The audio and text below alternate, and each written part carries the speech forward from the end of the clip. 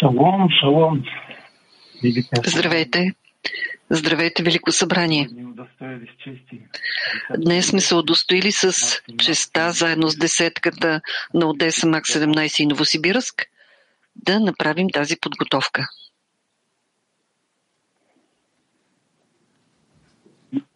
Разум протестует. Разума протестира. Сърцето се вълнува, защото велика чест е да се обърнем към събранието на другарите. Велики Творец. Великият Творец ни дава възможност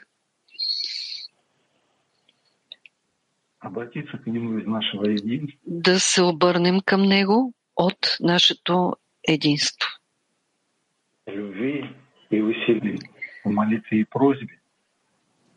В любов, молитва и молба.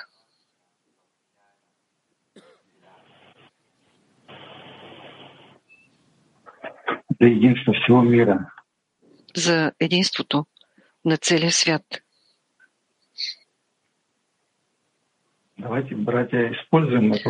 Братя, хайде да използваме тази възможност.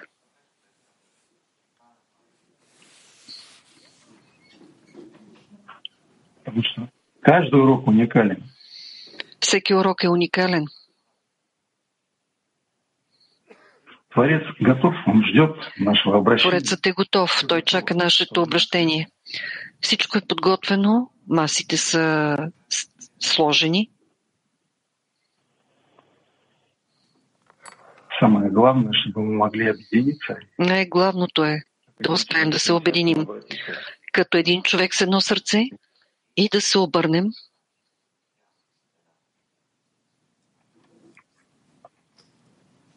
И наступит мир во всем мире. И ще настъпи мир в целия свят.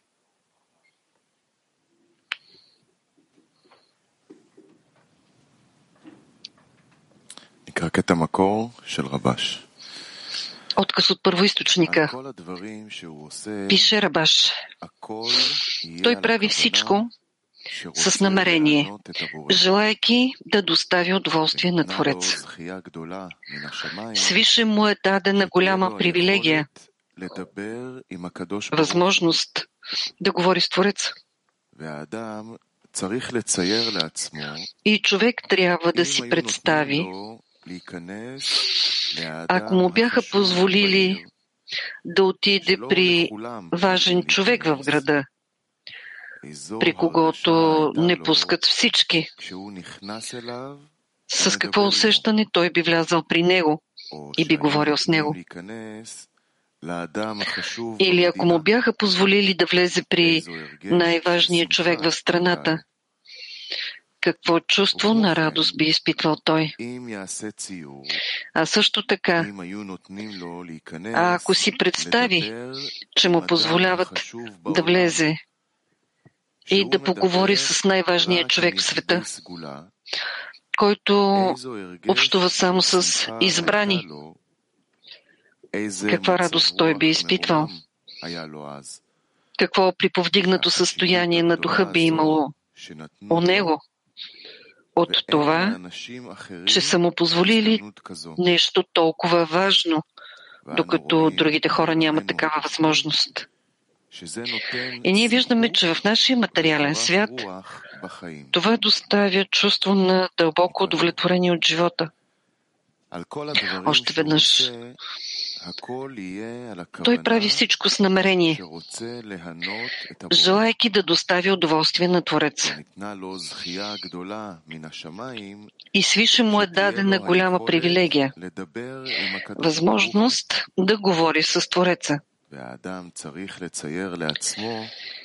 И човек трябва да си представи, ако му бяха позволили да влезе при важен човек в града, при когото не пускат всички, с какво усещане той би влязал при него и би говорил с него?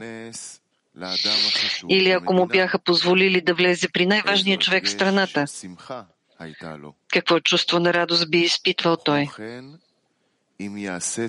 И също така, ако си представи, че му позволяват да влезе и да поговори с най-важния човек в света,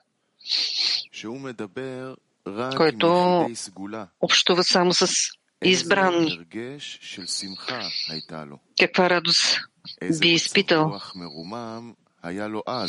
и какво приповдигнато състояние на духа би имало в него, заради това, че са му позволили нещо изключително важно, докато другите хора нямат такава възможност. И ние виждаме, че в нашия материален свят това носи чувство на дълбоко удовлетворение от живота.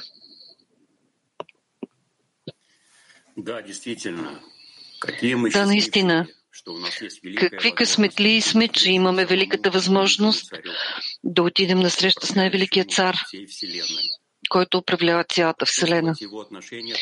Да почувстваме неговото отношение към нас и да се обърнем към него. Да обърнем към него, да отнесем към него всичките си наши стремежи и мечти. Да, нали, има милиони хора, които нямат такава възможност. Те дори не знаят какво е това да стоят пред царя и да разговарят с него още при живе в този свят. А ние имаме всичко за това. Имаме десетка, имаме световно кли, имаме велик рав. И всяка сутрин царят ни чака като свои избрани и най-любими деца. И ние влизаме в урока, обединявайки се в едно сърце, за да дадем неговата светлина на живота на цялото човечество. И ние искаме да отменим себе си пред царя, като свещ пред факла, и да останем в това състояние завинаги. Да предадем светлината на Твореца на целия свят, на цялото мироздание. Това е главната причина да бъдем в удовлетворение и радост. И в това е нашето съвършенство.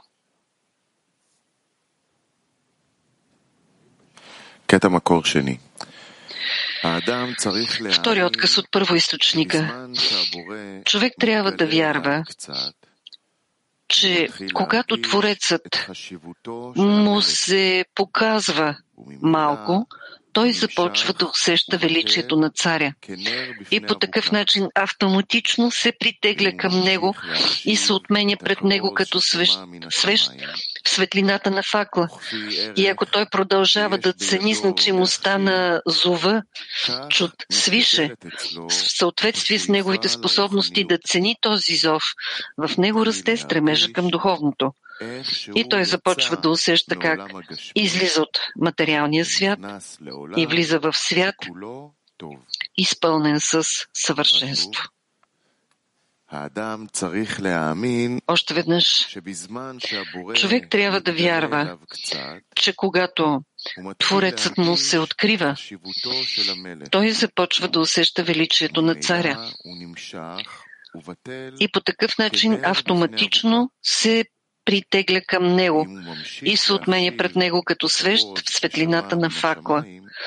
И ако той продължава да цени значението на призива, чуд свише, в съответствие с неговите способности да цени този призив, в него расте стремежа към духовното и той започва да усеща как излиза от материалния свят и влиза в свят, изпълнен със съвършенство. Само си представете за какво високо състояние пише Рабаш в този отказ. Когато човек започва да усеща себе си стоящ пред царя, да усеща величието на даващия и влиза в свят, изпълнен със съвършенство. От една страна, това изглежда като нещо фантастично. Това е именно това състояние, до което ние трябва да стигнем. Ние буквално вече стоим на прага, пред входа. Въпрос за активен семинар. Помогнете на другарите да почувстват призива на Твореца и да увеличат стремежа към духовното. Помогнете на другарите да почувстват призива на Твореца и да увеличат стремежа към духовното. Активен семинар.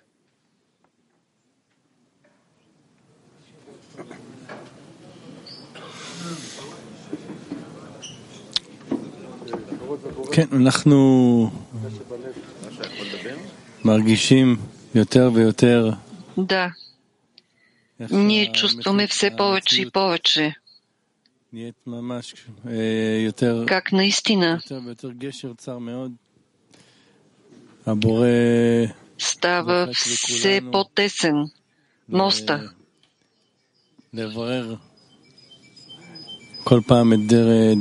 Творецът ни заставя всички нас всеки път да изясняваме пътя дали е истински и ние наистина се намираме в центъра на събитията. В място, където не можем да се откажем от истината.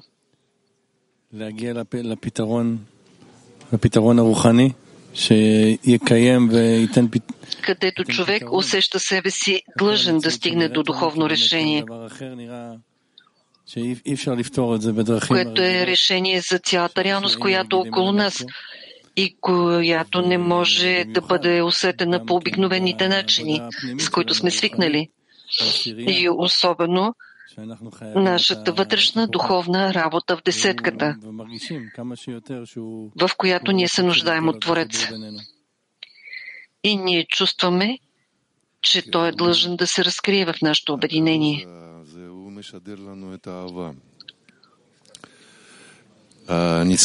С този призив Той ни излъчва любов. Любов, която съединява нас на разбитите части. Тези, които искат да намерят своя корен.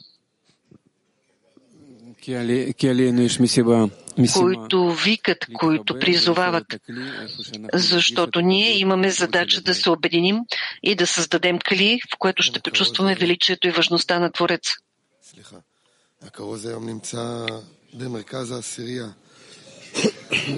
И този призив, той сега е в центъра на десетката. שמה אנחנו צריכים רק להתבטל ופשוט לשמוע מה הסירייה אומרת. Призива е в десетката и ние там трябва да отменим себе си и да слушаме какво говори десетката. И тя говори, тя дава думите на кабалистите по най-лесния за човек начин, а човек трябва само да се отмени и да свърши тази работа в десетката. Ние стигаме до състояние, от което вече няма на къде да бягаме, дори и да искаме. И всеки е дошъл, защото е чул призива на Твореца към него. И за това така продължава винаги. Призивът може да бъде даже в това, че Той ти е позволил да станеш сутринта. Ти превръщаш това в призив. Ние превръщаме в духовност всичко. Затова всяка малка работа, която вършим заедно, се превръща в призив свише. Човек не може да оцени наистина духовното само по себе си. Но доколкото в това състояние сме заедно, до толкова ние растем. Да, ние можем да чуем призива на Твореца, ако се включим един в друг. Ако отменим себе си и съберем всички потребности на всеки в един голям хисарон. Ето така ние можем да усилим нашия стремеж към духовното. Ако успеем да съберем всички хисарони и ще чуем мелодията на Твореца всички заедно. Семинар в мълчание. Семинар в мълчание. Да влезем в обединение в едно сърце. И там да усетим Творец. Още веднъж. Да влезем в обединение в едно сърце и там да усетим Творец. Семинар в мълчание.